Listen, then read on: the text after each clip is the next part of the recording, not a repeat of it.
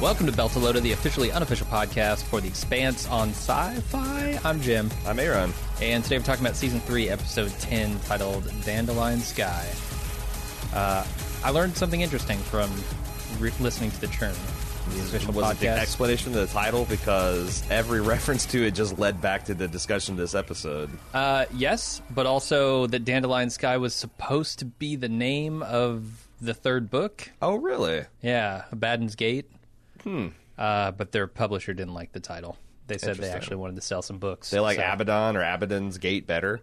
Yeah, I guess so. I find that very hard to say. Yeah. Because I don't know how to pronounce it, but maybe most people don't have that problem. I know how to pronounce dandelion. Yeah, so do I in French, actually. It's weird. I was listening to this book called Coffin Corner Boys, which is about pilots who are a crew of Coffins and bombers who corners, got kids. shut. Yeah, Coffins and corners. it's not quite that much fun. They got shot down over France in World War II. And they apparently, like, for some reason in the book, they mentioned that dandelion in French is the word pissenlit, which literally means piss the bed. Really? Because dandelions were used as like an herbal diuretic for a long time. So that's not relevant, but I thought it was a weird coincidence that I would learn that phrase right now.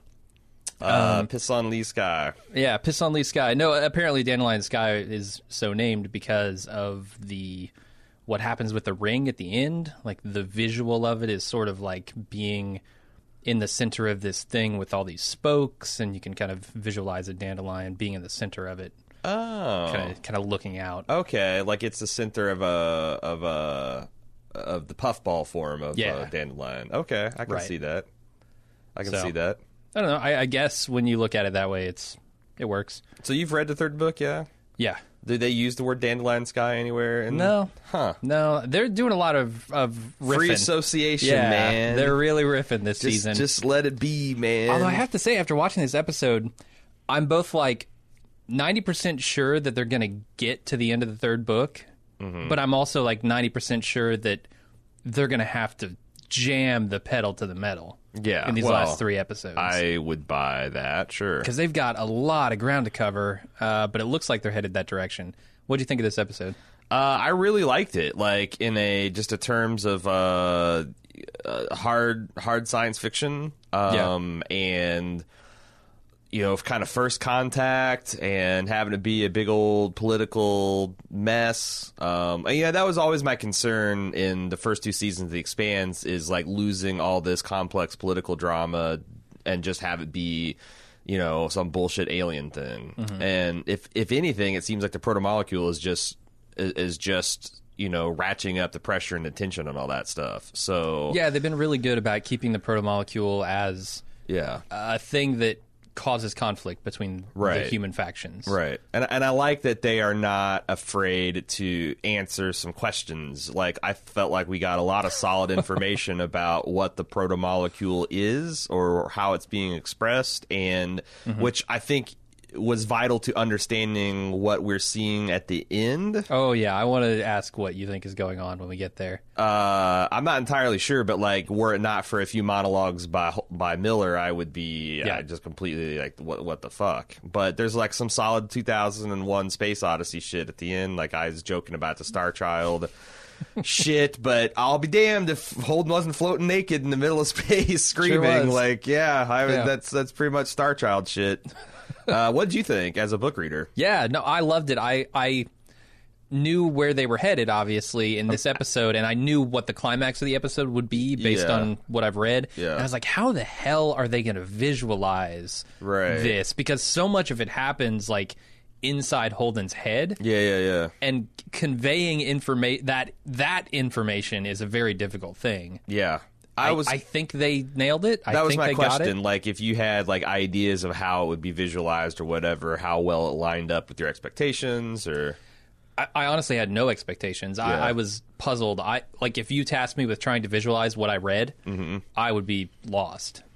What about without just like giving it all away? Right. You know, they walk a fine line between telling you everything Right. and telling you nothing. There's a middle ground. Is the ring as visualizing the show pretty consistent with how you imagine it would look like in the book, like the inside of it?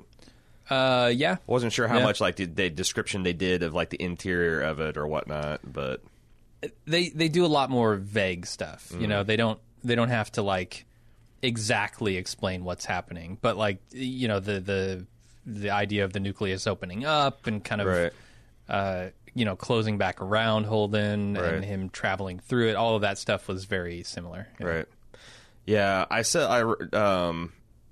the other thing is like this does seem to be holding a lot of people's attention, because I just read an article where the show has essentially gained 15% over the ratings 2 weeks in a row.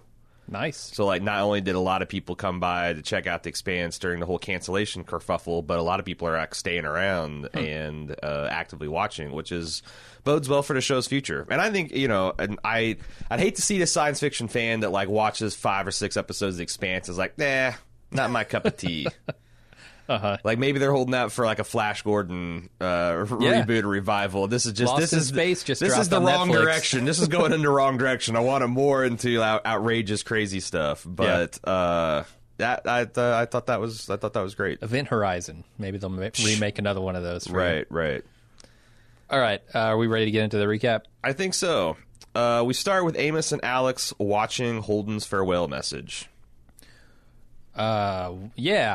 Yeah, I'm kind of surprised that he even left one, honestly. I did too, because I got the idea that he's like, okay, jump to the nucleus, let's jump to the nucleus. Yeah. But he sat down. I guess that's smart, because he had to know that one of the first instincts that Amos, if not Alex, would have is like, well, shit, grab my gun, grab my spacesuit, let's go after him. Absolutely. And it's a funny scene when Amos, you can see what's going through Amos's head, right? Like, yeah. All right, whenever this fucking long message ends, I'm gonna get out there with my gun and I'm gonna go after him. Right. And at the end, he gives the order, and he's like, "Shit." And that's also it went with like Holden's face, where he's like connecting to these men as like his friends and brothers, and like it's very camaraderie. But then he like, but also don't follow me. That's an order. Like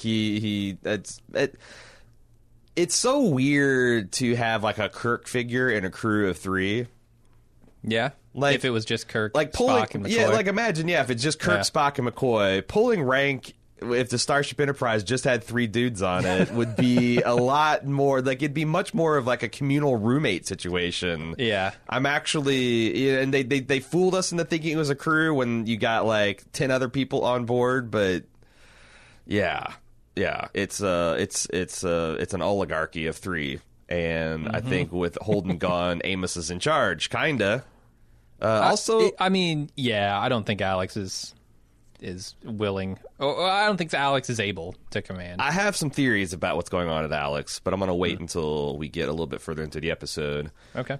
Speaking of Holden, he's en route to the nucleus, and he and Miller discuss his status of patron saint of lost causes. Oh, man. I love the visuals of all of this. Yeah, how... It's so weird. Like, it just feels wrong to have Holden like speeding through space and Miller just standing there in front of him. Right. And I can't tell if it feels wrong because they didn't quite nail the special effects, or if it feels wrong because it's just such a weird, unusual thing.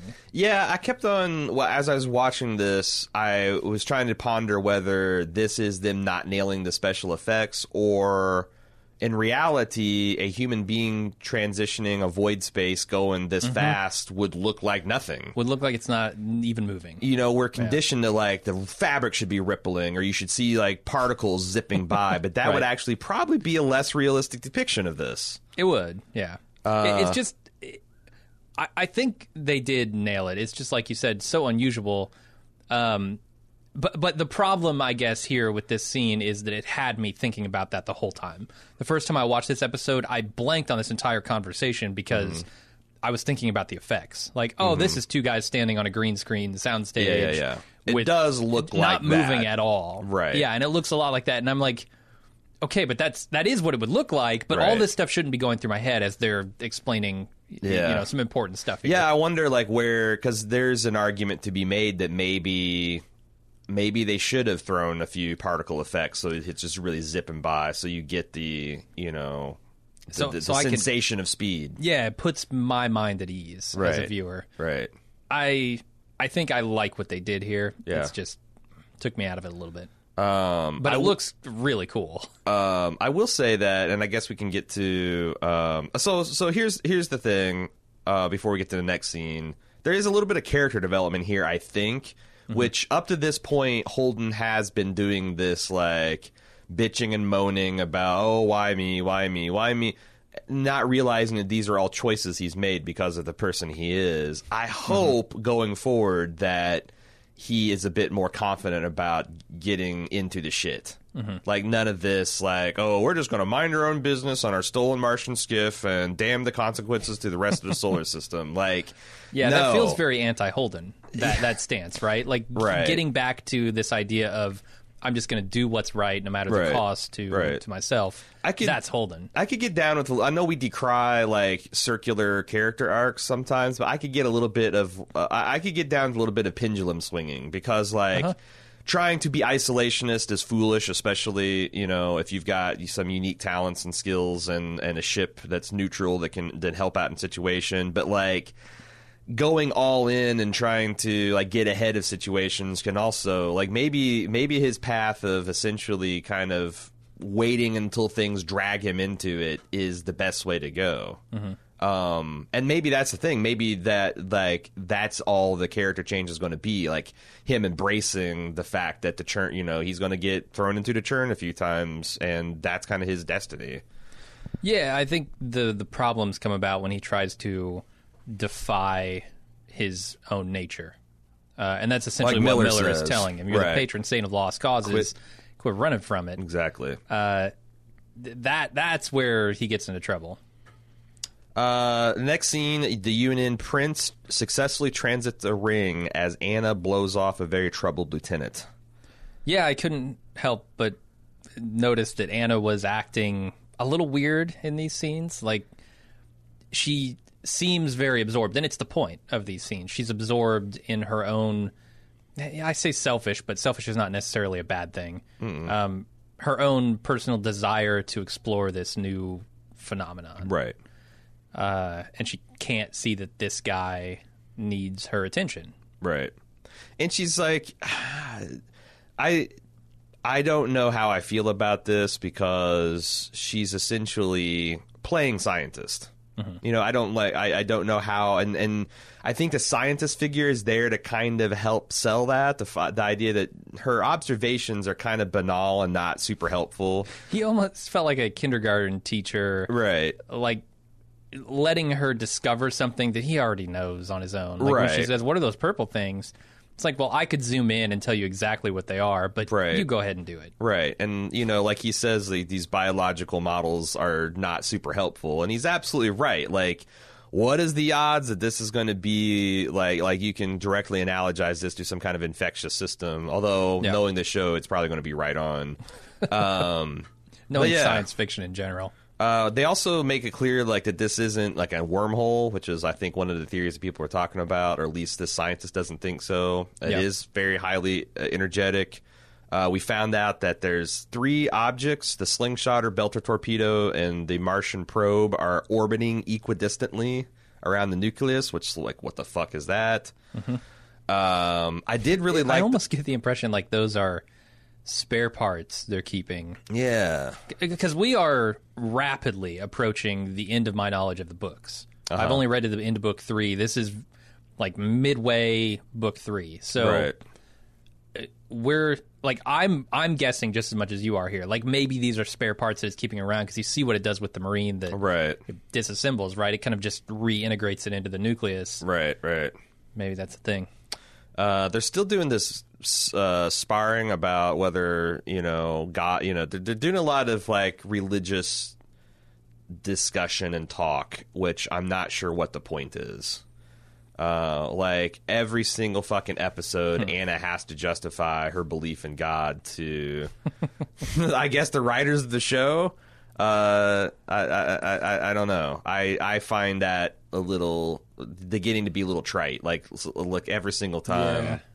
You know. No, I feel you. They don't always need to point out, hey, she's a religious person. Well, it's like, the thing is like, if society is still religious enough to have a chapel aboard a warship, then a lot of this, like, a lot of this stuff comes across as like bullying by, you know, like if still half of the civilian population, whatever, believes in God, can you really just be that dismissive and an asshole about their beliefs? think the scientist was dismissive. No, I mean, I thought it was just brought up again. Yeah, you're right. Right? You're right. Maybe it's that's like what if it the is. scientist every week was reminded, "Hey, you're a scientist," by something that someone said. Right. It's like, well, you don't need to remind us every week. He reaches for the salt shaker, and it's like, oh, sodium chloride. How like the fucking scientist to add a chemical to his food? Like, come on. Sometimes I'm just reaching for the salt shaker, guy. Or even like, hey, you should thank gravity for that, huh? Yeah, right. You can pour that salt. What? Speaking of gravity, they make a big point that there is no gravity aboard these ships. Yeah. I think they're doing a terrible job of acting that.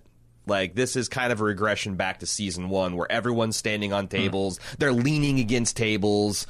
A guy goes into his quarter and sits on his bed. What the fuck? It actually takes more effort to sit on the bed than it does to just hang there. It's true. But then, like, there's big showy parts where, you know, slight spoiler for 5 minutes from now, Lieutenant Nemerov blows his head off, and then it's like super zero G. I think I don't. Is it asking too much for them to do better on this? No, I don't think so. Right. I mean, I'm with you. It doesn't bother me a ton, but it would be like if The Walking Dead, be good. The shittiest, least attention paying show in the goddamn universe, can hold zombie school for their extras, where like everyone's on the same page. This is how zombies act. So no, but like you know, there's not some zombie off acting extra in the middle of it. Like maybe they should do that with their extras. Like, here's what zero G looks like. Get a couple astronauts in there. Your hands are going to be full. Like, watch some footage of guys in Skylab and International Space Station. This is what it looks like, because it's distracting, and it shouldn't be. Like it's just little things. Like I wouldn't even need them to have their hands floating up, because maybe that looks ridiculous. But don't have them leaning on the goddamn tables. Yeah.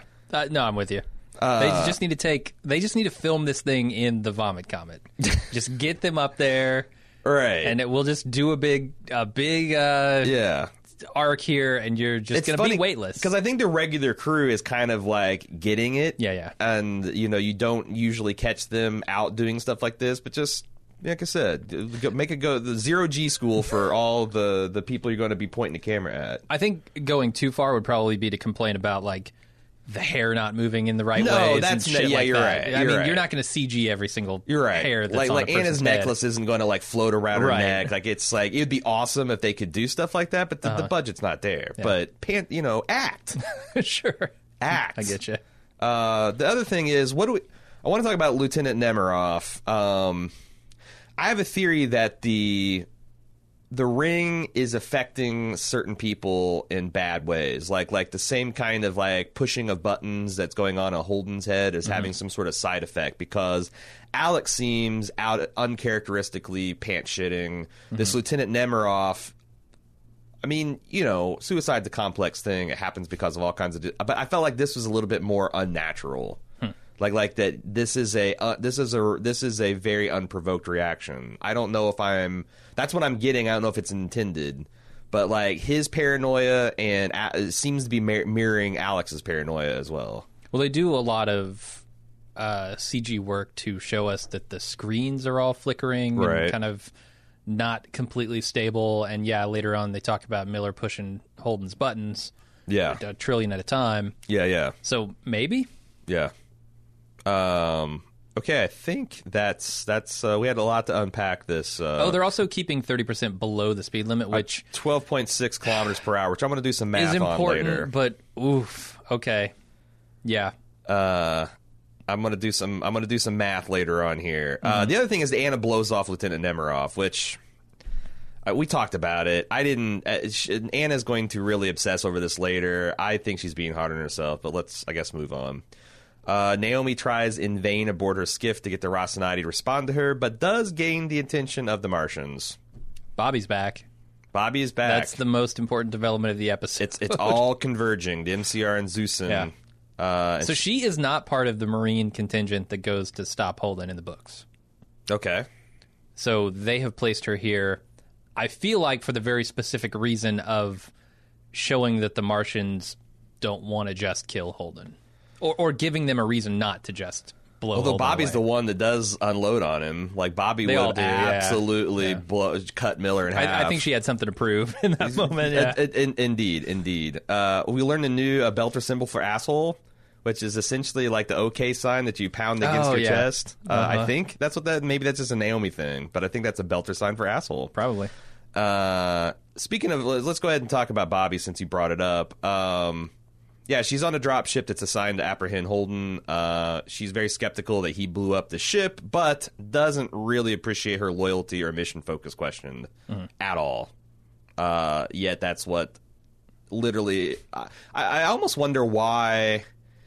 It's interesting you mentioned she's not in the books because it's just on my border of being able to maintain credibility that they would put her in this situation 6 months after. Right. Like... She's on the ship, fine. Out of a detachment of 4 Marines, they would put one that's potentially emotionally compromised. Like, the fuck? How many Marines do you think they have on that ship? 100? More than 4. More than 4. At least 5. More We'll than say 4. that. But, like, Bobby's going to go because she has something, because that's what the MCRE, they love looking for ways that their emotionally compromised troops can prove themselves in a first contact situation. Come on. It does.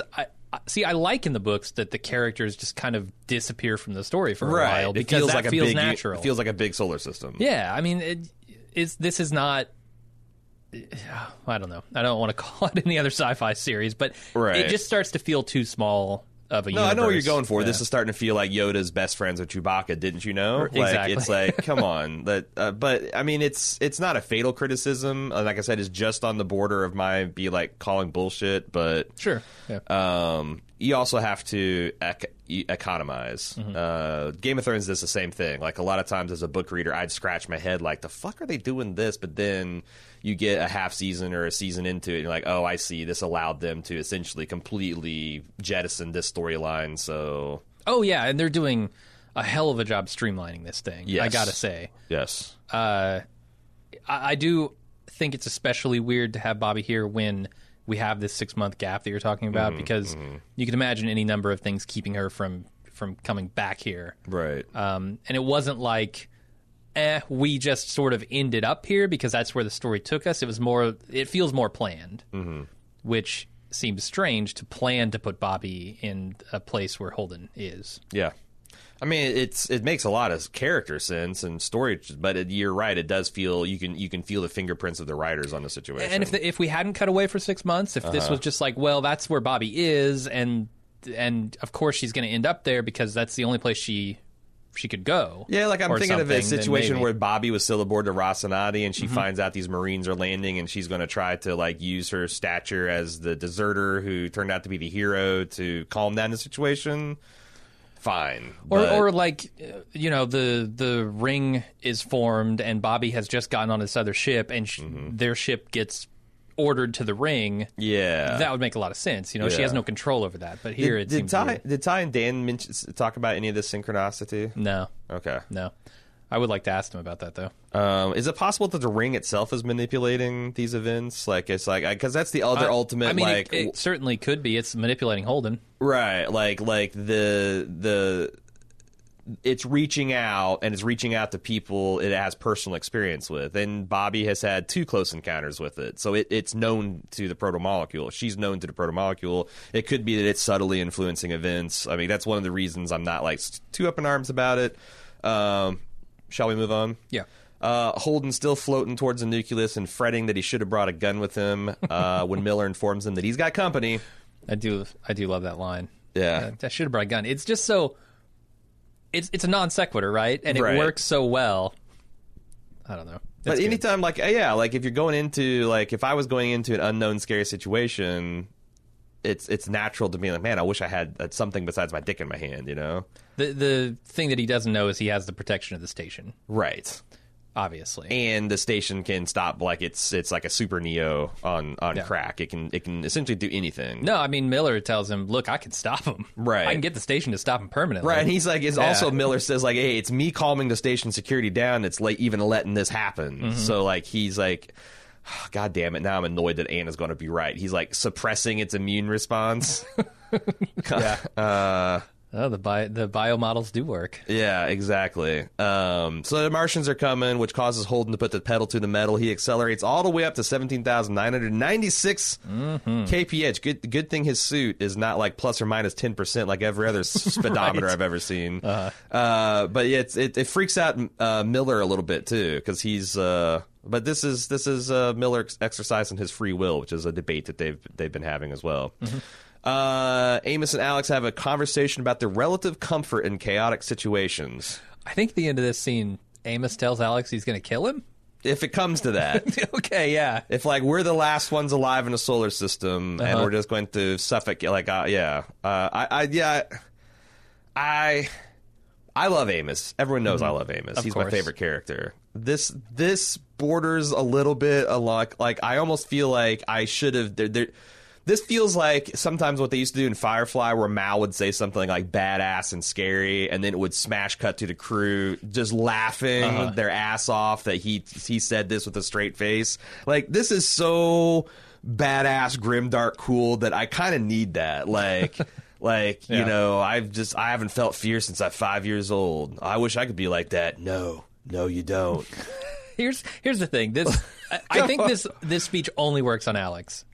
But barely. Right? Because everybody else knows Amos too well. Like Holden or Naomi, right? They would both know Amos so well. They'd be like, this is not you. Or like, what the hell, man? What are you talking about? Like, Alex feels like he is barely able to get a grasp on who Amos is, which I think makes this scene work. Right. Also, we learn a lot more about, a lot more. We learn some more about Amos's background. Is this is a scene where he says he knew somebody growing up. Yeah. Does that end the churn? Does the story end the churn? I don't want to spoil anything. The churn is really good. You just told people to fucking read it and there's no spoilers, man. Well, I don't want to spoil the churn. Okay, but like that would be a I'm spoiler asking for you, the is churn. this a spoiler for the churn? Like, is the show itself spoiling the churn?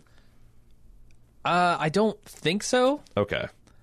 I think it's filling in details that happened before the churn. Okay. Like this idea that Amos hasn't felt fear since he was 5 years old. There's a little bit of discussion about his very young childhood, but not. But the book takes place in his like teens, like late-ish teens. Right. So I don't think it spoiled anything. I did like when he's talking about this woman he knew in Baltimore. If the world ever ended, she was going to have a drink with her cats and then jump off the roof. And Alex is like, with the cats, and Amos is like a fucking pharaoh. It's so funny. And he goes, "Don't worry, buddy. If it comes to it, I'll take you with me." Is that what Alex wants to hear? I don't think so. I think he gives this very subtle eye movement that says, "Did I just hear what I thought I heard?" Right. And it worries him. And I also like Amos's response to, like, we're way over our heads. He's like, that's been true since we've been sharpening sticks and going after lions. Like, yeah fair point. Like, this is very much Amos's view of the churn.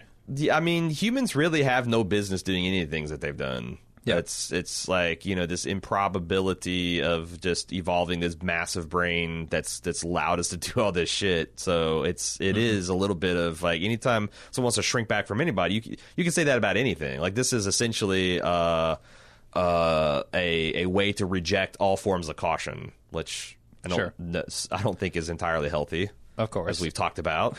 But it's a microcosm of this show too. Like, it's like the prudent thing would be like, well, if the Belcher's going all in, good luck with that. We're gonna stay outside and watch the thing chew you up and spit you out. But no, because of greed and fear of falling behind and fear of missing out, everyone has to go all in. Anna continues to play the scientist as Claire Mao stomps around in mag boots trying to figure out how to intercept the Rossi before the Martians can. And if you can't go faster than the thing's already going at the fastest speed, it's just don't need a complex understanding of physics to puzzle that one out. Yeah. And you don't have the angle. I mean, Melba's just not going to get an angle. Yeah. Are we calling her Melba now? Claire, yeah. Okay, I'm transitioning her to Mal. Okay.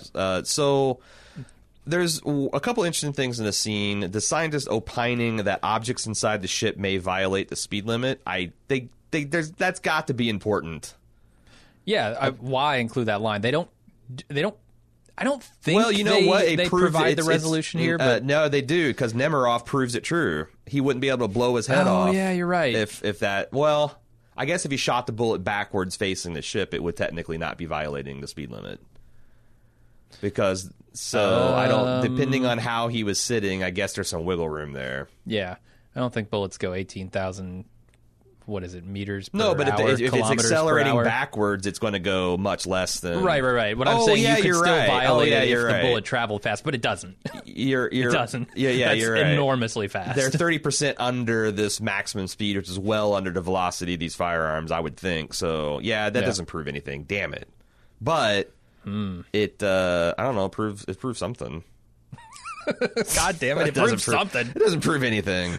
So this is where Anna deploys the purple field is like a cyst or an immune response to a foreign object that's irritating it. It's kind of like purling these things like a fucking giant space clam.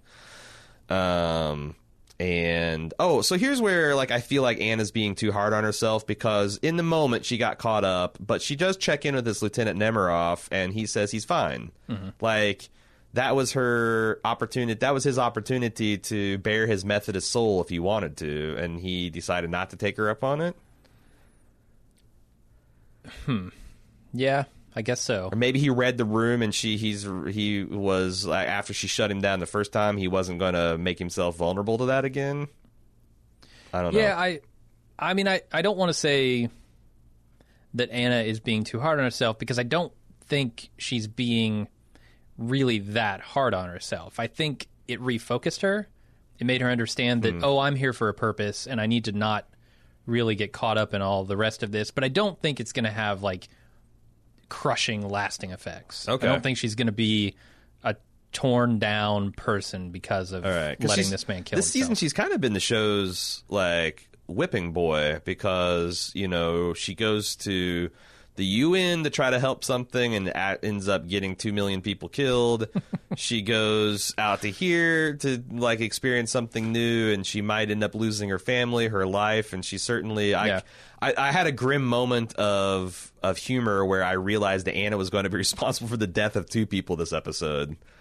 Because she tells Nemiroff to go fuck himself when he's suicidal, and then he tells Tilly to follow her instincts. Yeah, bad advice in this situation. And as Claire's swirling her tongue around, oh no, this is going to be bad. But yeah, they also I think it will give Anna a plausible excuse for why she went to the ring. If she had to come back to her family eventually and say, look, I just went because I'm selfish. I just went because I really wanted to see how awesome it would be. It probably wouldn't fly, but if she comes back and said, well, my job here was to help these people in what is potentially the most trying time that anyone has ever experienced, that's a little more plausible, a little more understandable. I feel like Anna could just roll around with Drake's God's plan running in the background, and as a religious person, isn't like anything you do is following God's call, right? You can just say well, I thought about it and prayed about it, and God wanted me to be there. What's your wife going to say about that? Yeah. That might not be a get out of jail club for going to a strip club, or get out of jail card for going to a strip club, or murdering someone, or infidelity, or something like that. Gambling away the life savings. As long as what you want to pursue is not a vice called out in the Bible, it's God's plan. It's God's plan. You can't be mad at me. It's God's plan. He wanted me to be here. He wanted me to be in this ring. So they also have this plot where the XO is wanting to talk to Miss Fagan. He's the one that she's kind of blackmailing or extorting, and I guess they're just it wasn't clear to me why they needed Miss Fagan out of the room and why they bring her back, and it doesn't seem like, if my theory is correct and she's going to be murdered at the end of this episode, it doesn't seem like that's going to go anywhere, but it happens, and I wanted to shout it out. Drummer is excited to realize they've got pole position on the center of the ring, because the prince is behind them and the Martians are chasing the Rocinante, so they can reach it first. But Ashford shit talks her command as Diego looks on approvingly. Yeah. This begins what you could view as a plot to overthrow Drummer, or what you could view as Ashford simply speaking his mind. This is why This is why the Mormon ship needs a ready room. They need Absolutely. a ready room. They damn it, they do. Because like there is no place where you can just like it doesn't seem like there's a place where you can quietly down with the farming drones. You know, right? That's the only place where you can get some privacy. Yeah. On this gigantic ship. I mean, it's been a debate since he showed up what Ashford's actually trying to do here. Yeah. But I feel like this episode is cementing the fact that he is a shit stirrer. And he is trying to manipulate the situation. Like, I felt like Drummer, it just completely has him pegged at the end of this episode. Yeah. You are acting in a very specific way so that when you inevitably have to take command of the ship, everyone will know that you are forced to do it because I'm so fucking emotionally compromised and incompetent. Which also might be true. Like, I don't know that Drummer is the best person to command the ship. Like, Ashford's a super badass. I think Ashford has a point about allowing your chief engineer to leave the job. Like imagine, like, Chief O'Brien was just allowed to leave DS9. Right. For an indeterminate amount of time. Where does that leave DS9? Like, look, we're trying to put back this station back together after Cardassian, sabotage. We need you. I get it. On the other hand, I think this is like the fallacy of a crucial person that Star Trek falls into all the time. Like, the chief engineer left the ship, you know what would happen? The second chief engineer would step forward and be the new chief engineer. It's like, I get it that Naomi is You're going like... to promote Barclay to LaForge's position? No, shit would not fly. No, there's got to be people in between LaForge and Barclay. I reject that Barclay is second in They're the only two engineering crew you can name. You know what? I don't have any canon proof that you're wrong. Because it's apparently those are the only two guys. And Scotty, the one time where they found him in a fucking time microwave or whatever. There was three. There was one glorious day. There was 3 engineers on board of Starship Enterprise. That's the day LaForge needed to die. But if he was ever going to die. It's a little silly to have, like literally no one else can reprogram a farm probe but Nagata and Drummer? Yeah. I agree with you, but she also, lampshades that by saying, I needed to be down here because I'm pissed off. Yeah, and but I that, didn't to want to me, blow that up. makes her a bad captain. Like...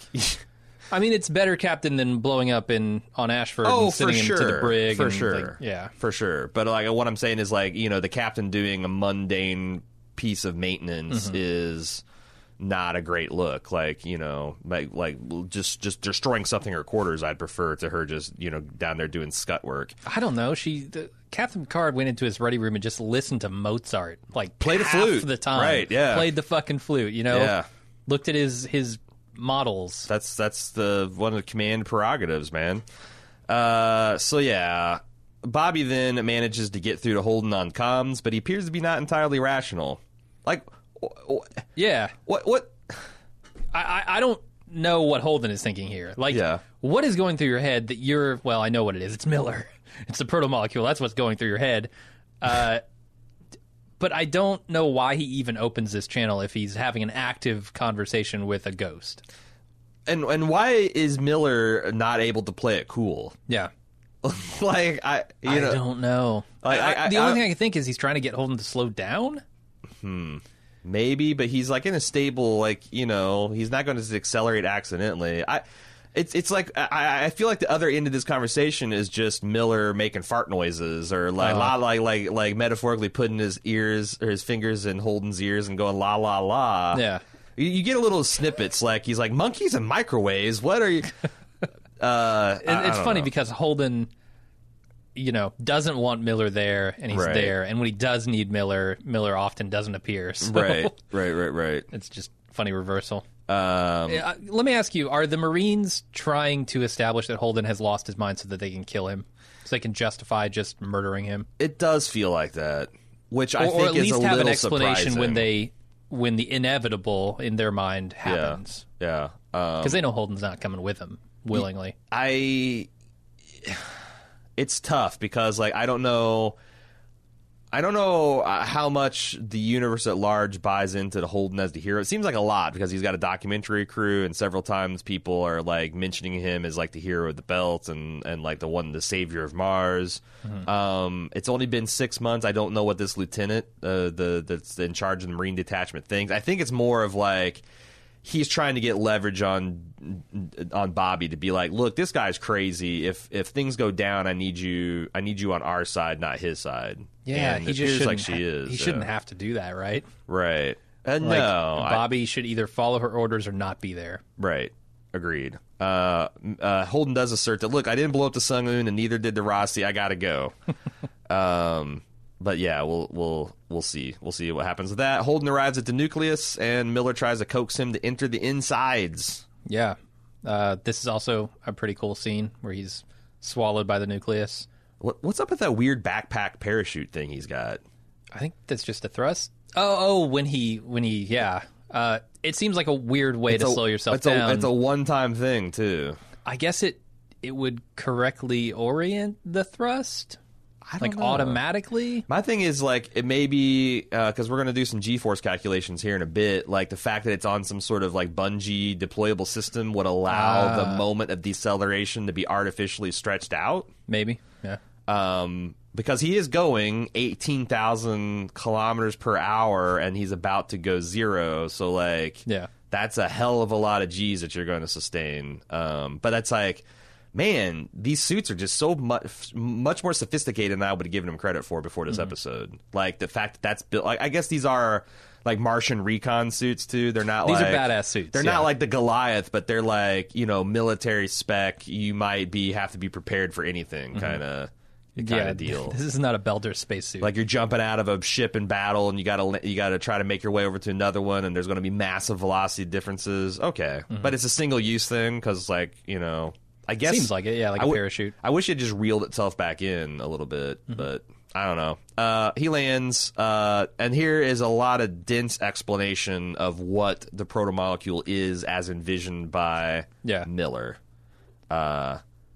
As they're kind of floating. I'm a little gratified because I feel like earlier in the season I laid out like what I thought the protomolecule might be, which is like this leftover technology from a long dormant race, and I felt like I got confirmation of that.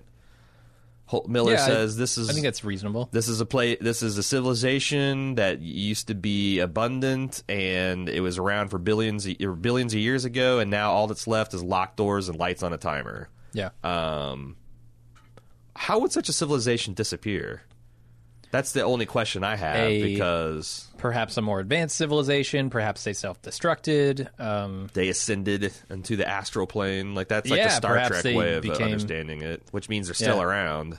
I mean, I know things like these gamma bursts, you know, like it's one of those things. It's like it's a 1 in a trillion, but like the essential rogue wave of space, right? If it happens to hit your planet aimed at it, just gonna instantly sterilize life, and you'll never know it's coming. It's just gonna be like one day your atmosphere is ionized and you die. I guess like a civilization this advanced, where it seems like they've got connections to like dozens of different solar systems, like it would be hard for them to be extinguished in one event like that. Yeah, you would think so.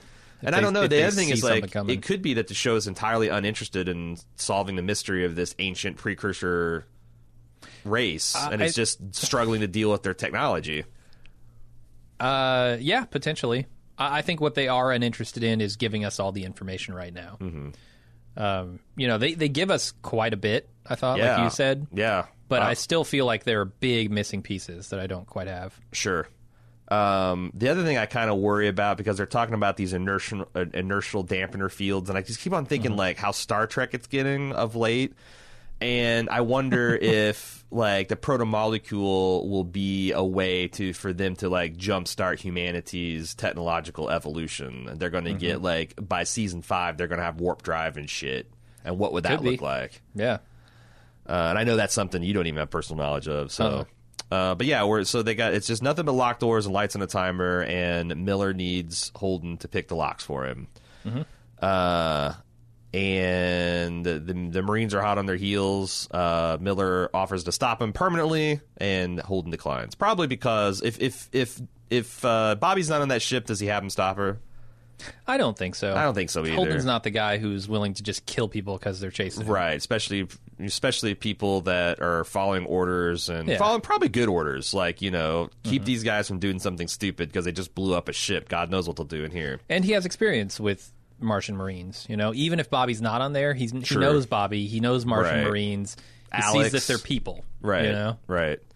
Lieutenant Nemiroff goes to his quarters, sits on his bed in 0G, and blows his head off. Sure does. While Claire Mao calculates the impact of blowing up the Rossi's reactor core. What the hell? What this is really accelerating, Mao. Slow down. The splash damage. Yeah, So I guess you had a lot of problems with this gravity thing, but in this scene it worked for you? In the scene with the floating blood and the... I mean, that's what I'm even saying. Though he's sitting on his bed. As he sits down heavily in the ship's gravity on his in the non-existent ship's gravity on his bed, then he blows his head off and suddenly everything gets super floaty. Mm-hmm. It's like... So this tells me that the people making the show knows what needs to happen, and they're just like, well... I don't know. Maybe they need to start calling out in the script, like, everything's floaty. Everything should always be floaty. It's not just when blood enters the equation that things are floaty. It's floaty all the time. That's what zero gravity means. I don't know. I don't want to belabor the point. Probably already have. Yeah, what do you think Claire's plan is? I don't know. And we know what her goal is, right? But how is she going to accomplish it? I was struggling to understand what the display was telling me, because I think what it's telling me is that the Rossi...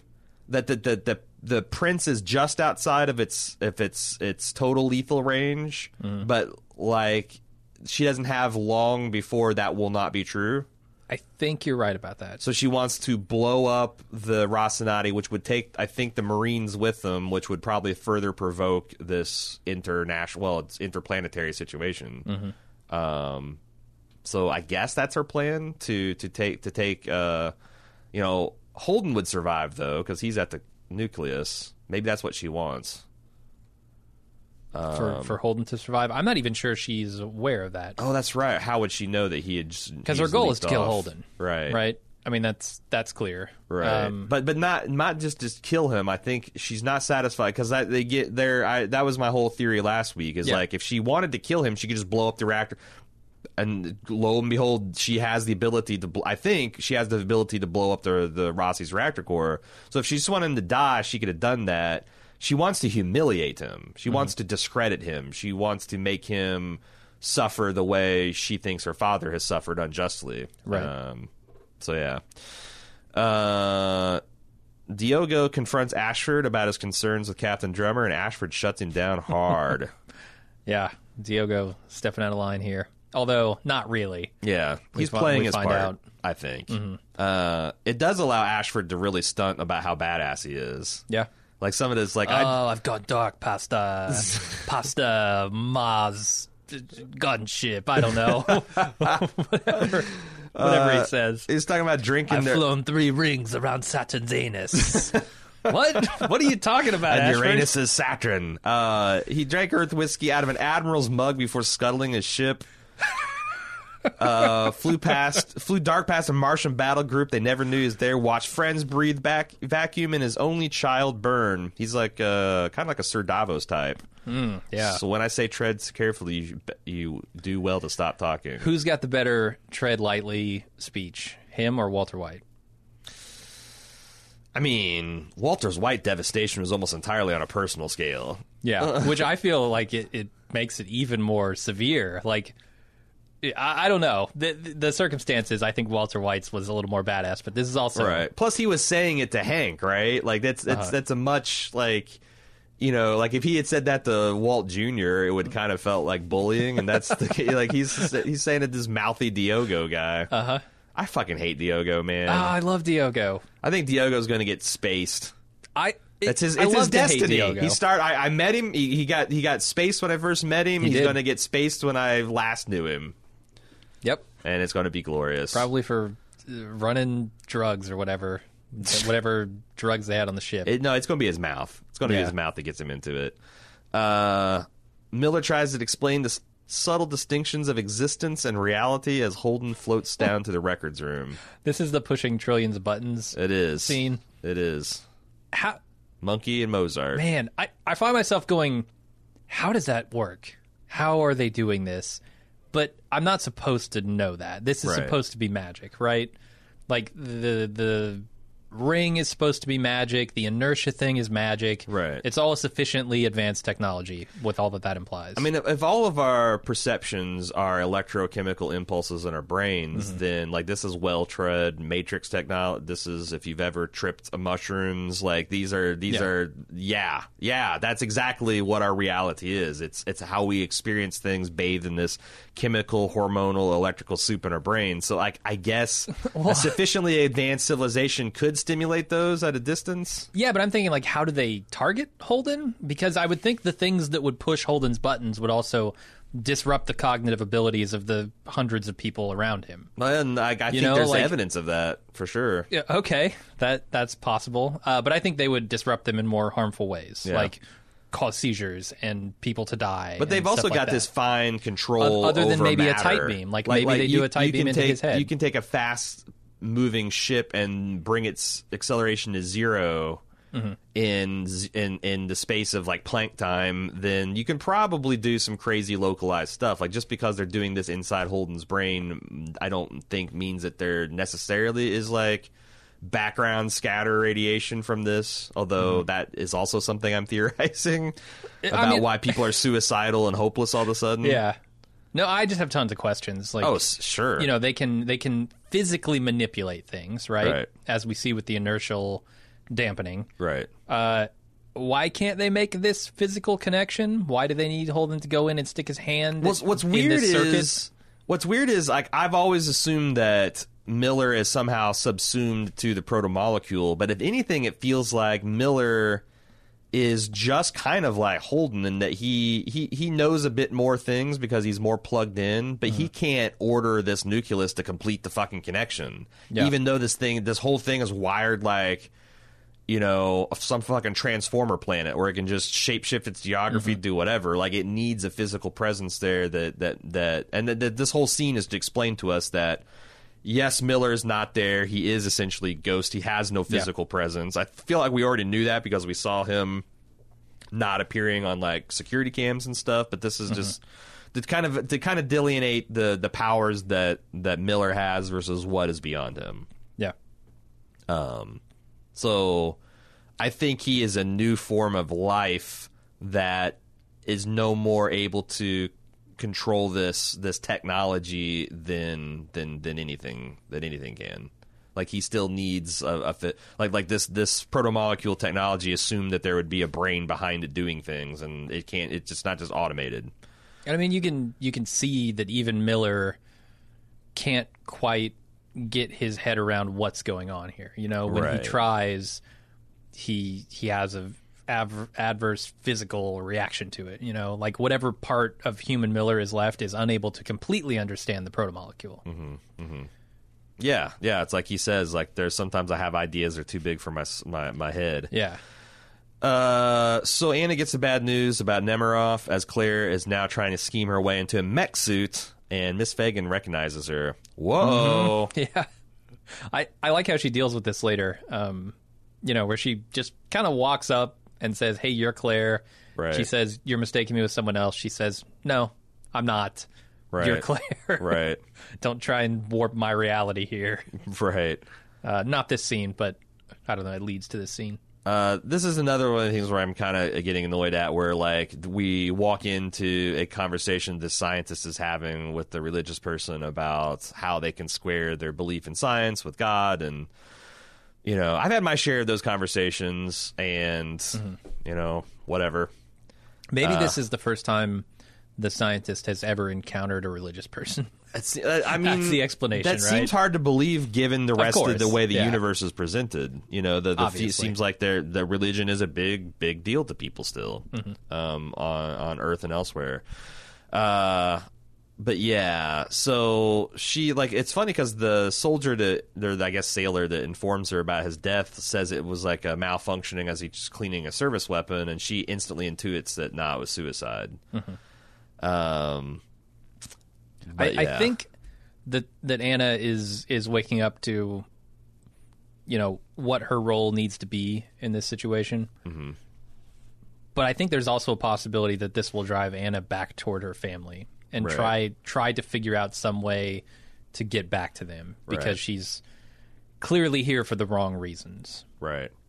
Well, and I think it's like the actual meaning of the word minister is someone who like takes care of someone else, that like that attends to the needs of someone, like bounding their wounds, or be for emotional support, or providing food or whatever. And like I feel like that she's realizing that she's not a scientist, and I offer very little utility in that area. And by trying to be a shitty scientist, I was an even worse minister.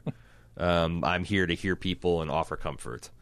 So, but yeah, and then Claire is confronted, but she denies her essential Mao-ness 3 times, and then a cock crows. Anything else you want to talk about this collection of scenes? Nope. The Marines plan their assault on the nucleus. Yeah.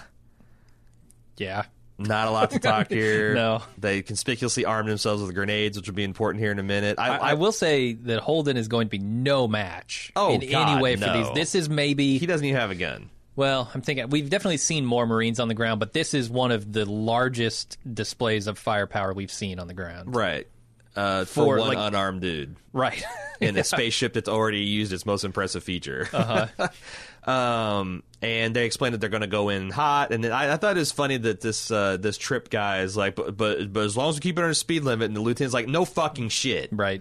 Like, I like that. Like, it's like, that's something I think for the audience, but then like the impatience of the commander's like, what the fuck, man? Are you trying to Diego me? Are you trying to Ashford me here? In front of Bobby, the fucking deserter? She's like hanging on by a fucking thread, man. She's gonna mutiny like you've never seen before. You keep talking, running your mouth. God damn. Anna leads the crew of the Prince in a eulogy of Lieutenant Nemiroff, and Fagin asks her for advice on handling Claire. Oh my God. Would you want a hologram of yourself at your own funeral? Not this hologram where I'm looking creepy in all random directions. It's so weird. A serene smile is what you want. Yes. Not this like... this whole scene, I thought, was a failure. I don't want it to feel like there is a ghost in the room watching me. Plus, like... a creepy, unattached one. She gives like a 60-second funeral for this guy. She does. She admits that she doesn't know. She says, essentially, it's like, hey, I don't know this guy... but he's a Methodist, and I got roped into this, and God wants us to be together, even though he confused our language back in Babel. It started all this shit. Treat each other gently, reach out. I mean, it's all good advice for like, in stressful situations and times, check up on your friends, check up on everybody, stay connected. And that's how we're going to honor this lieutenant that no one really knows. So yeah, that's dispensed with. She's an A+ minister again. Fagin chats her up about Claire. She explains, I think, stuff we already knew, that when Mao was on the run, that his whole family was detained and his assets were all frozen, and something we didn't know, which is a lot of his family melted off into the dark corners of the belt to evade justice that they thought were coming down. And she doesn't want to get her in further trouble. She wants to help her try to make things right. I don't know how the legal system in the 200-year future works. Yeah. But it seems a little unjust. If your family's going down, if your 2 daughters are going down for the shit that your company did, that seems a little unjust to me. Sure. Like, I can understand seizing assets, and maybe they'll be poor. But they shouldn't be at risk for going to prison. No, that's what I'm saying. Like, Avasarala is not a great person. Like, she is all... I mean, she will... I mean, maybe they're talking about persecution from citizens. Maybe they're not talking about persecution. No, they were talking government. about detaining, like, either like they arrested his whole family. So fucking wrong. It is fucked, but it applied a lot of pressure on him. I mean, like, torturing belters with Earth gravity is probably against some sort of Martian Accords, but that's fair. I mean, Avasarala doesn't give a fuck when it comes to keeping Earth safe, or her new goal of keeping humanity safe. She's not a tame lion in Narnia terms. Yeah, I guess it almost feels if it's Avasarala's doing, it almost feels petty's the wrong word, but a little bit like personal, too personal. Sure. Like sticking it to Mao for like doing things that are probably wrong just to stick it to Mao. Yeah. No. Yeah. Right. Yeah. It's real politic, and it's not super attractive. No. But the funny line is Anna's like, well, you can trust your judgment. Like what has this lady done that you say she can trust her judgment? I mean, I don't think that she knew that, like, you know, Claire had some kind of murder tongue button that she could swirl around and break this person in half. But still, like, I feel like Fagin's whole character has been she's a lightweight who makes bad decisions based on snap decisions, and she's not a deep thinker. And, like, this is maybe another instance where Anna's just not – she's being too preoccupied with whatever's in front of her to see beyond that. And with a very shallow understanding, she just dispenses a bunch of glib advice is going to get this woman killed. Yeah. Which I'm wondering is if this is going to take Anna to a territory where she's just like, I hope this doesn't push her into like an insufferable territory. Yeah, I don't want to see her just moping around, fucking paralyzed by indecision and all that. Because if you're going to do that, just let her go back to her family. You know, get her out of the ring, let her go back to her family, and we don't have to see her again. Holden reaches the records room, which is what I'm going to call that's what Miller calls it. So that's what I'm going to call it, where he has to complete an alien circuit with his own body. But in order to trust Miller, he demands us talk to the real Miller. I kind of want to talk about like this whole scene because they break it up into pieces. But okay, I mean, I'm with Holden. You know, he's about to make a potentially devastating decision for all of humanity here. Yeah. And also, like, when I think of completing circuits, I'm thinking, like, I could die in this process and it kill the whole solar system. Right, that's the thing. I mean, you go back to Alex's thing that he said to Amos, right? Like, I'm not worried about dying. I'm worried about everybody dying. Mm-hmm. And when I say everybody, I mean everybody. Right. And that's essentially a choice that Holden is confronted with here. And so he looks to Miller for something more than just the proto-molecule is manipulating me into doing this. And he goes to a place where Miller has not wanted to go. He wants to talk about Julie and, you know, some questions that clearly bother Miller about, like, their last moments together. Like, you know, Julie was already gone, but you were still there. You were still human. You could suffer. Like, did they tear you apart atom by atom? Did you burn? Like, what? But I thought that was... he's looking for... He's looking for his friend who is someone he can trust within this machine. Yes. Or within this entity that is Miller now. Yeah. Yeah. And I think it was very effective the way they did it. Right. Like, I need to know that there's enough of Miller in there that I can trust him, that this isn't going to be bad. Mm-hmm. Drummer is down in the hold of the Behemoth reprogramming farm droids as Ashford interrupts her to talk local politics. Throwing shade. Everybody's throwing shade in this episode. Yeah. And the thing is, like, he starts to have one of these meandering conversations that tend to backfire as often as they don't, and she just kind of shuts him down and says, look, I get it, what you're doing. And then he switched tactics and says, we have a problem, we need to work it out. And she says, or else what? Which I'm like, I was really excited to see, because what do you think is his well, you're a bad person to ask. Yeah, mildly interesting. What do I think the problem is? It's surely not as crass as everyone knows I'm the better captain and you're embarrassing yourself on a daily basis, so why don't you flip the keys to me and you can be my XO? No, like, it's got to be more sophisticated than that. Like, at points, it has me wondering if he's working for Anderson Dawes, like, directly. Oh, I think that's... Like... That's what I think. I think specifically to undermine Fred and steal the universe's largest ship. You know. So I think we have to separate between what Anderson Dawes wants, which I think that's exactly it, and what Claus Ashford thinks is best for the belt. Because I think he has his own thoughts and counsel on that, which might. Like, I don't think he's going to defy Dawes, but he might find ways to try to square this circle he's been found to do what he thinks is right. Yeah, I can see that. And I also believe there's enough of Dawes that maybe he picked Ashford because that. Like, he's my man, but also he is not going to he's not like an Admiral Wynn type that's going to slavishly follow this one direction no matter what changes on the ground. Right. He's got a head on his shoulders, and so because I haven't really figured out whether Dawes is a good guy or a bad guy. And honestly, I can't tell you because I don't know. Right. Anderson Dawes is not really a big character. And even Fred Johnson, like, I think he's a good guy, but does he want what's best for the belt, or does he want what's best for him and to rehabilitate his position? Like, been a constant question, right? Yeah, like almost everyone, you can question like their loyalty in macro and micro ways, which is why one of the reasons the show's so goddamn fascinating. And it's so interesting, I guess, to view this power struggle here as sort of through the lens of these other two men that are above it all, you know, Right. like their position, they're so far away from the action here that, like you said, that things change on the ground and you have to make decisions.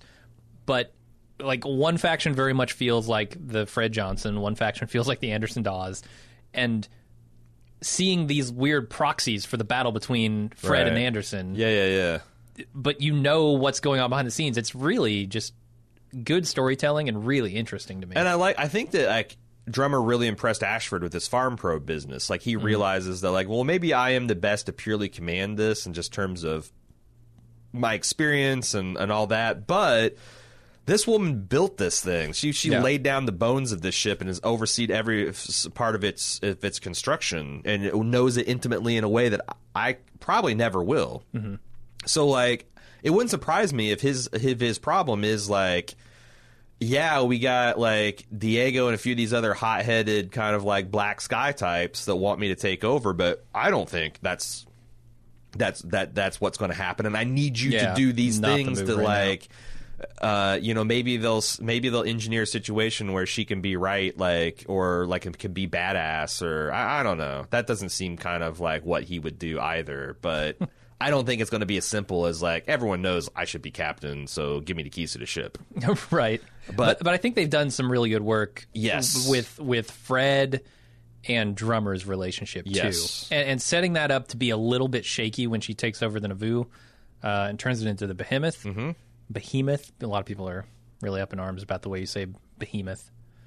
Look, Behemoth is a perfectly fine way of saying Behemoth. I agree. That's like, fine I've heard with me. people smarter than me say it that way, so fuck off, okay? But my point is, like, you go into this not really knowing where anybody stands firmly, right? Like, Drummer at any moment could say, you know, I'm not that loyal to Fred Johnson. He discarded me, you know. He didn't want, you know, he came back to me in a moment of duress when he needed me to go do something for his mission. What is this helping me do? And maybe she could turn on Fred.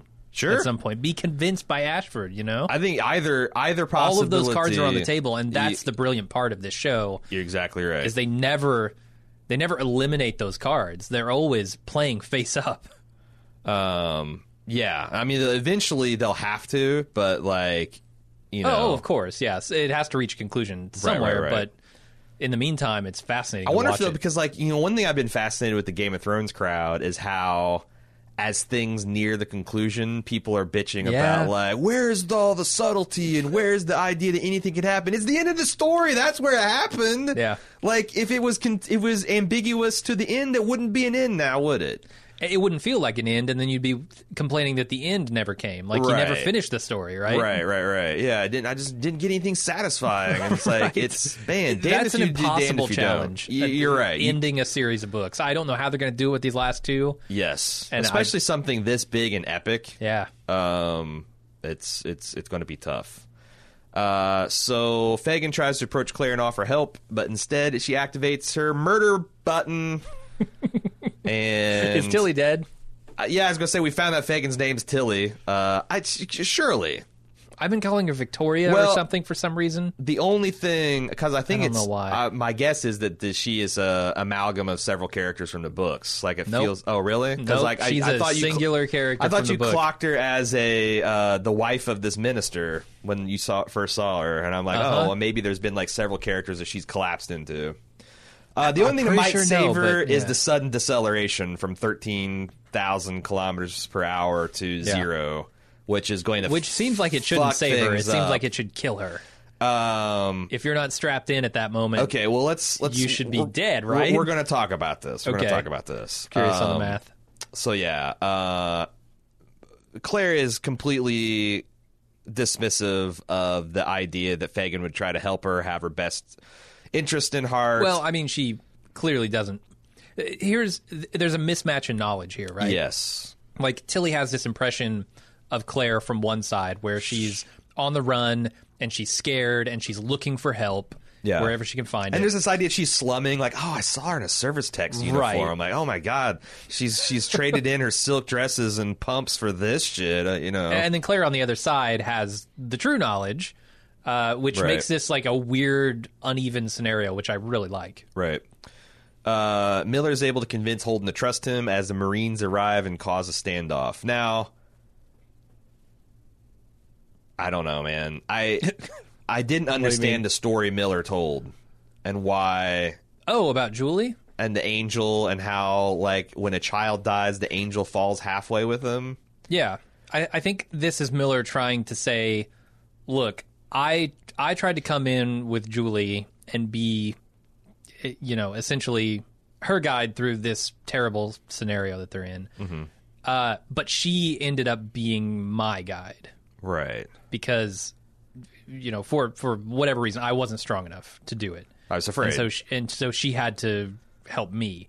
And I think the only purpose of this story is to humanize this portion of Miller, humanize this portion of the protomolecule manifestation, so that James Holden will trust it. Yeah, like, It's a beautiful story, I think. I do too.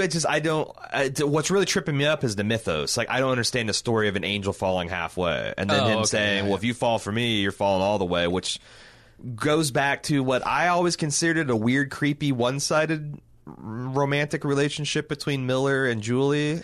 I think what he's trying to say is, so the point of the angel thing is to guide them to heaven, right? So that they won't be scared by what's happening.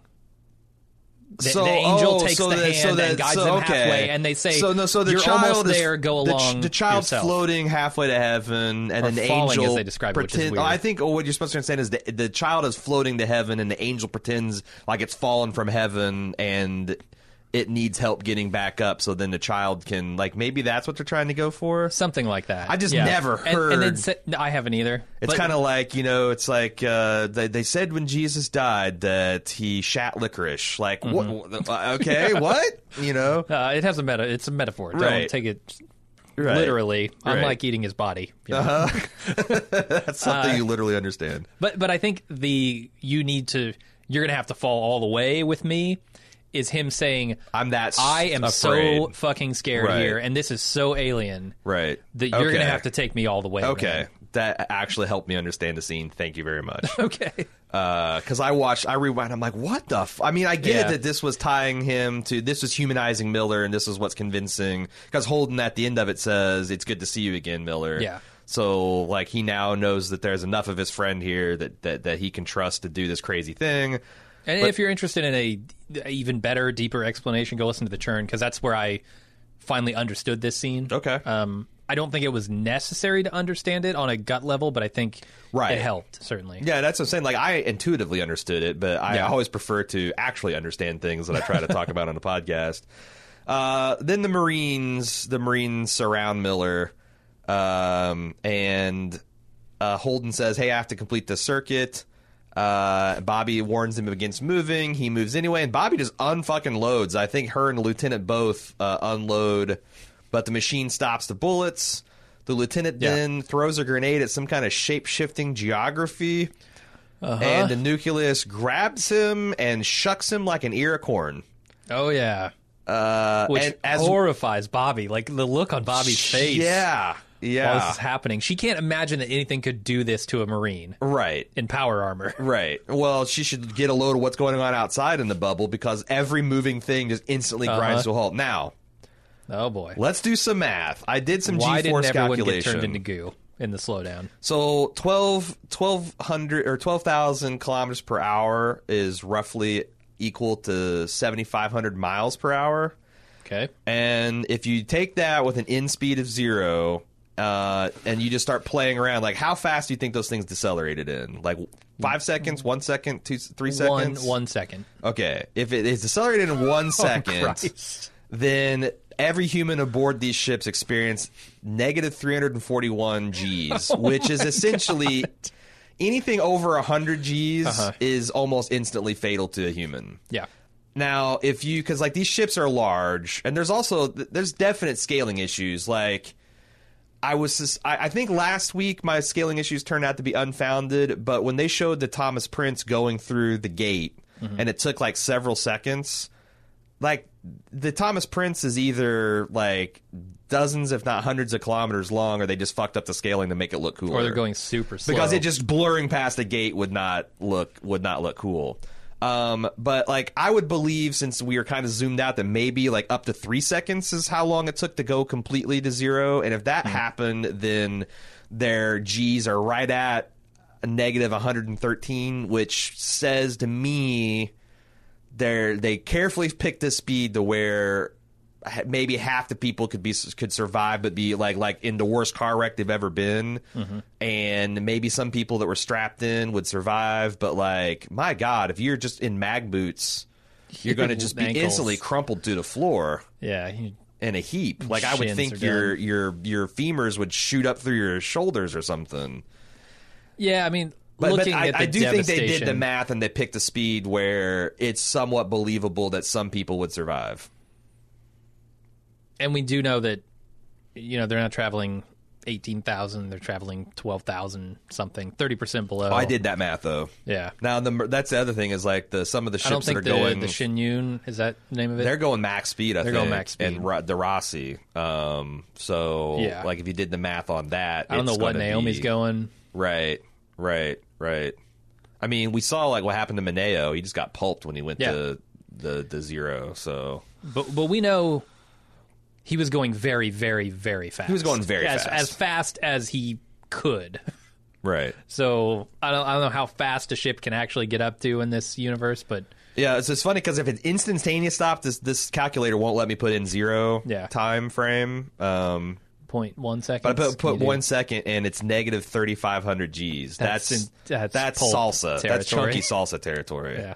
So, like I said, I did the math. I think it's plausible that people will survive this, but there better be just a lot of widespread damage and destruction. And well, I think the scarier thing is they're now going to be caught in these inertial fields, right? Right. I mean, if you look at what's happened to all of the other objects caught in it, they are going to be pulled to the nucleus. Right. And they're going to be set in this orbit from which they cannot move. Right. I'm guessing that completing the circuit or like unlocking these doors or like because Miller wants him to reboot the system so Miller can take control. I think once that happens, everything's going to be right as rain. But yeah, we'll see. Otherwise, the story ends here, and we just have a whole new the Stargate closes, and we have a whole new list of heroes next season. And you wouldn't even know. You wouldn't even know. This could be. I wouldn't. Yeah, this could be maybe book 4 is the book where they don't have. They just reboot the universe, right? Yeah, it's a whole other crew of assholes. Avasarala, we'd still have Avasarala. We would. And Alex's family. And that's we'd rebuild the world with that. Yep. So Holden completes the circuit, and Pandemonium breaks out. It's just Starchild. Weird flashes. I'm going to describe what I saw. Okay. He sees the protomolecule unbuild the ring, retreat to Venus. He sees the Arbogast put back together. He sees the Eros leave Venus. He then sees a bird formed out of protomolecule dust, return to like a pulsing protomolecule dust. He sees from inside the bubble a perspective of like all these pocket universes that look like they're focused on star systems. There's a couple double star systems, a lot of single star systems, and they start to disappear and collapse one by one. Then it appears to single out what I think is our solar system and launch a beam that destroys our sun, which provokes the screaming naked Starchild version of Holden to scream. He withdraws his hand and collapses. The only thing I'm really wanting you to dispute is whether that was intended to be our solar system, that it lances with the blue beam that destroys the sun. Because it looked like it went past like I don't Saturn think so. and Jupiter and like Earth and Mercury, but the scaling was weird and Yeah, what I remember from the books, I would say no. Okay. It was not intended to be Soul. Okay. So is this because the thing that I got from this is that we were seeing the civilization start to collapse and it would start to lose its systems, and this thing was being used as a war platform to maybe destroy. This is where it's conjecture. Like, Yeah. I think the visual storytelling of it lose. Oh, you know what? But since this is all going backwards in time, maybe we're seeing the civilization expand, and this is how they expanded. They somehow use this beam to make suns go critical and harness that energy. I don't know. That's what I saw. Okay, I don't know what any of it means.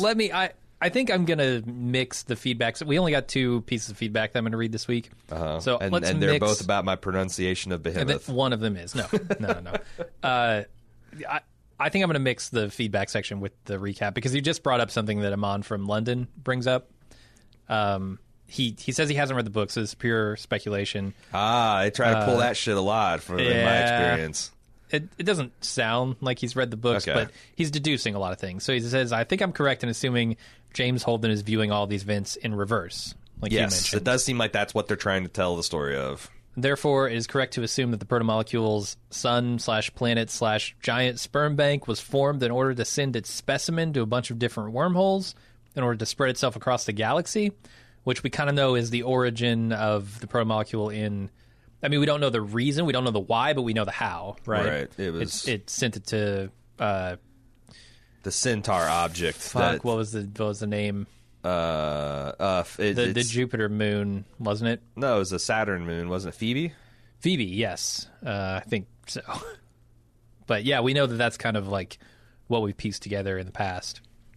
Also, I think that a child who dismembered and analyzed a human's body in 304 was a key clue to finishing the work, as it has now been revealed that the nucleus can repair itself using human remains. That's what they were trying. That was what they were saying. Yeah. So that that crater was formed by the grenade, and it just passed itself up with. Okay. Seems like it. So then the protomolecule specifically tore the suit off the soldier in order to get to it. So I'm thinking, I'm correct in this entire thing has been formed from the bodies of the people of Eros, which is a disturbing thought.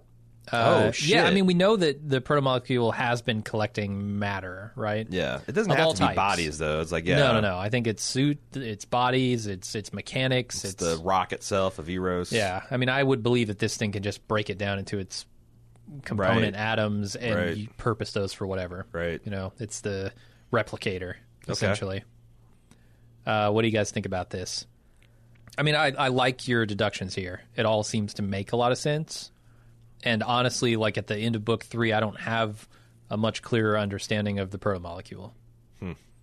Because, like I said, this is very, very, very close, especially on the protomolecule end, very close to the end of book 3. Okay.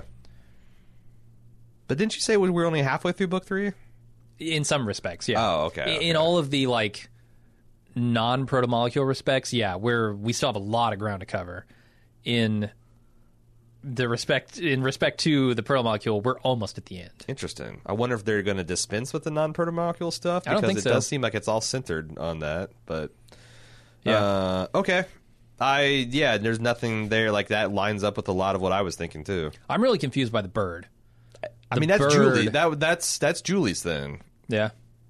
Is this him seeing the parts of Julie in the protomolecule entity? So one of the theories, did I say this out loud last week? Because I had it in my notes and I think I might have skipped over it. But there's part of me that says that protomolecule Julie is going to appear to Claire and smooth things over with her in the same way that protomolecule Miller has been appearing to Holden.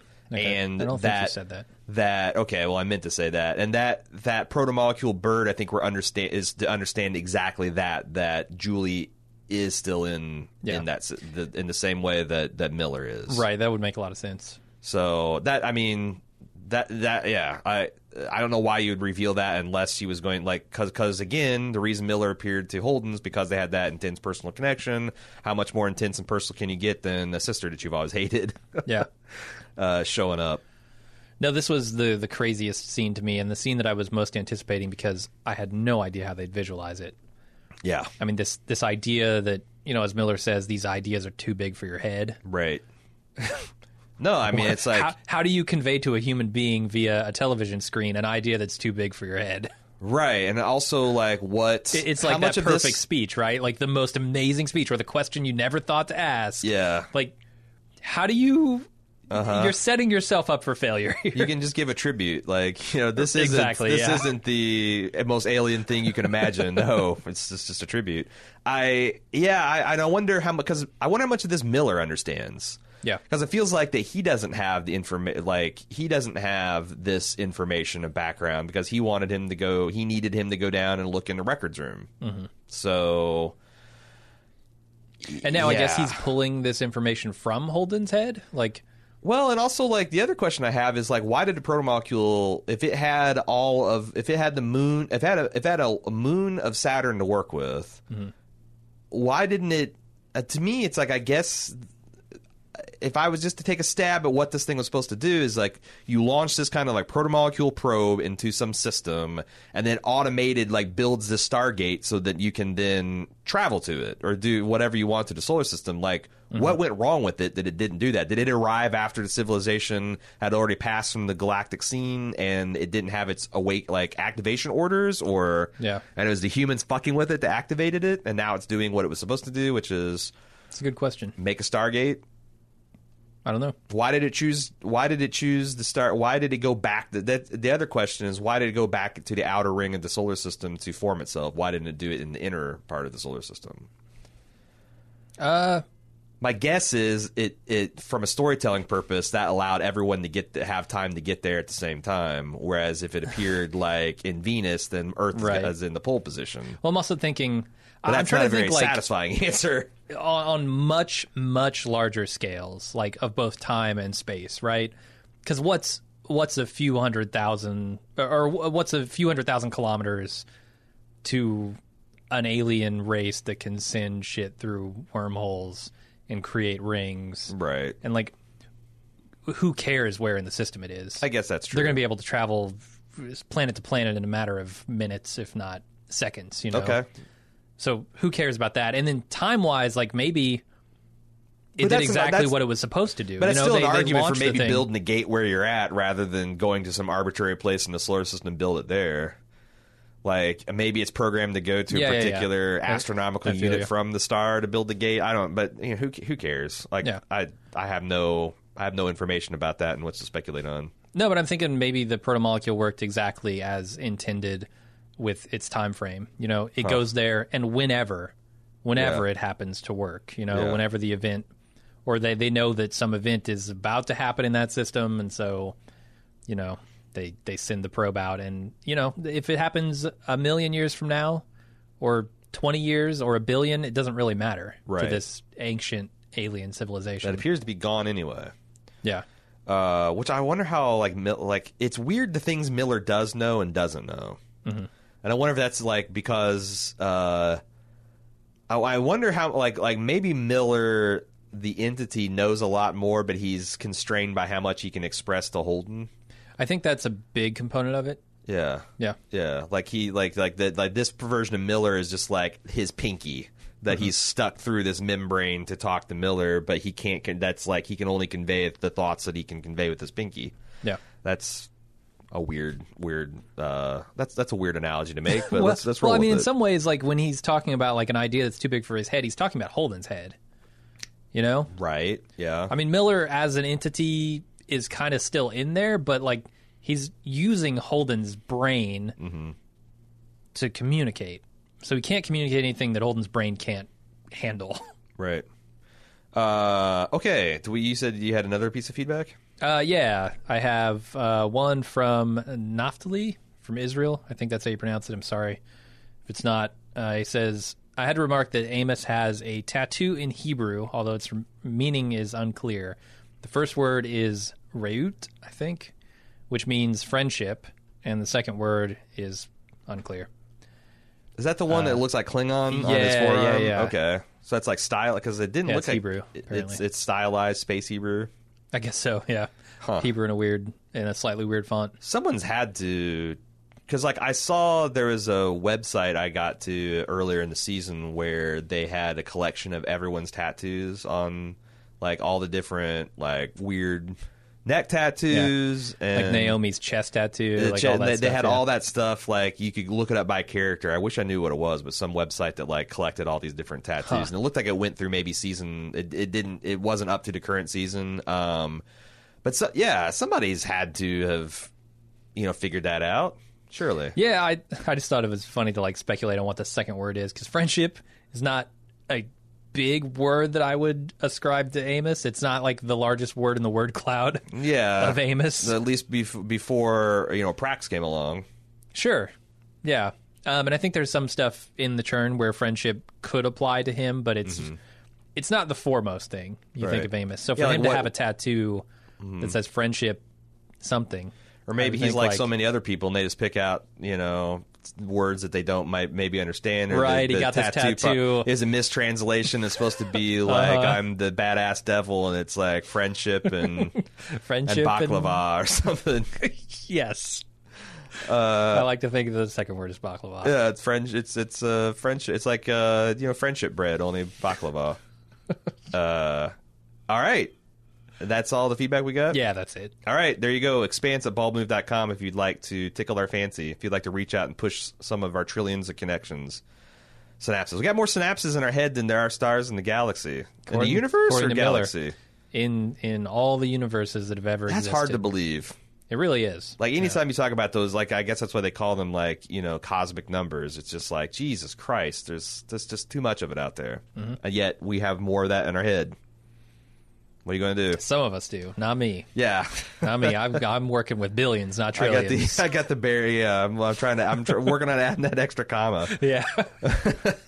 Expanse@baldmove.com. Of course, we also got our forums.baldmove.com, and follow along with us on social media, Twitter, Facebook, Instagram, all that @or/baldmove, whichever way those platforms work.